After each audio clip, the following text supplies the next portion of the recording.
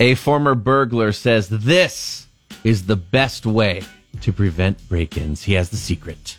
If you are worried about break-ins at home, this could help. Now listen, break-ins are up all over since it's been such a tough time. Break-ins have been very common in many places. And who better to trust than a former burglar himself who would know what he was looking for when he was going out doing his stuff, right? Yes, he would. This former burglar claims that the best way to prevent the break-ins at home is also one of the cheapest ways. Okay.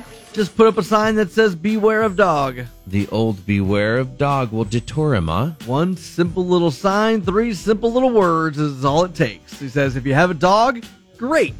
But it works even if you don't have a dog. He says that the average burglar won't risk it.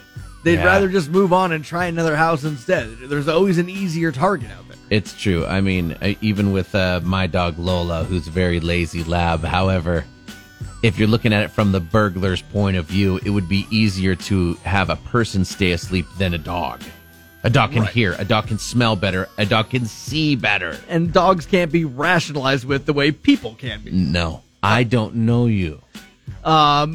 He says that it's more of a deterrent that those signs than when you get a security system installed. Right, like I have the Ring camera and we have the Ring thing up there, and that makes us feel safe, Forty. Right, the beware of dog sign is more of a deterrent than those cameras, than the signs that say that you have the big fancy security system. Those signs aren't as effective as the beware of dog sign. Okay.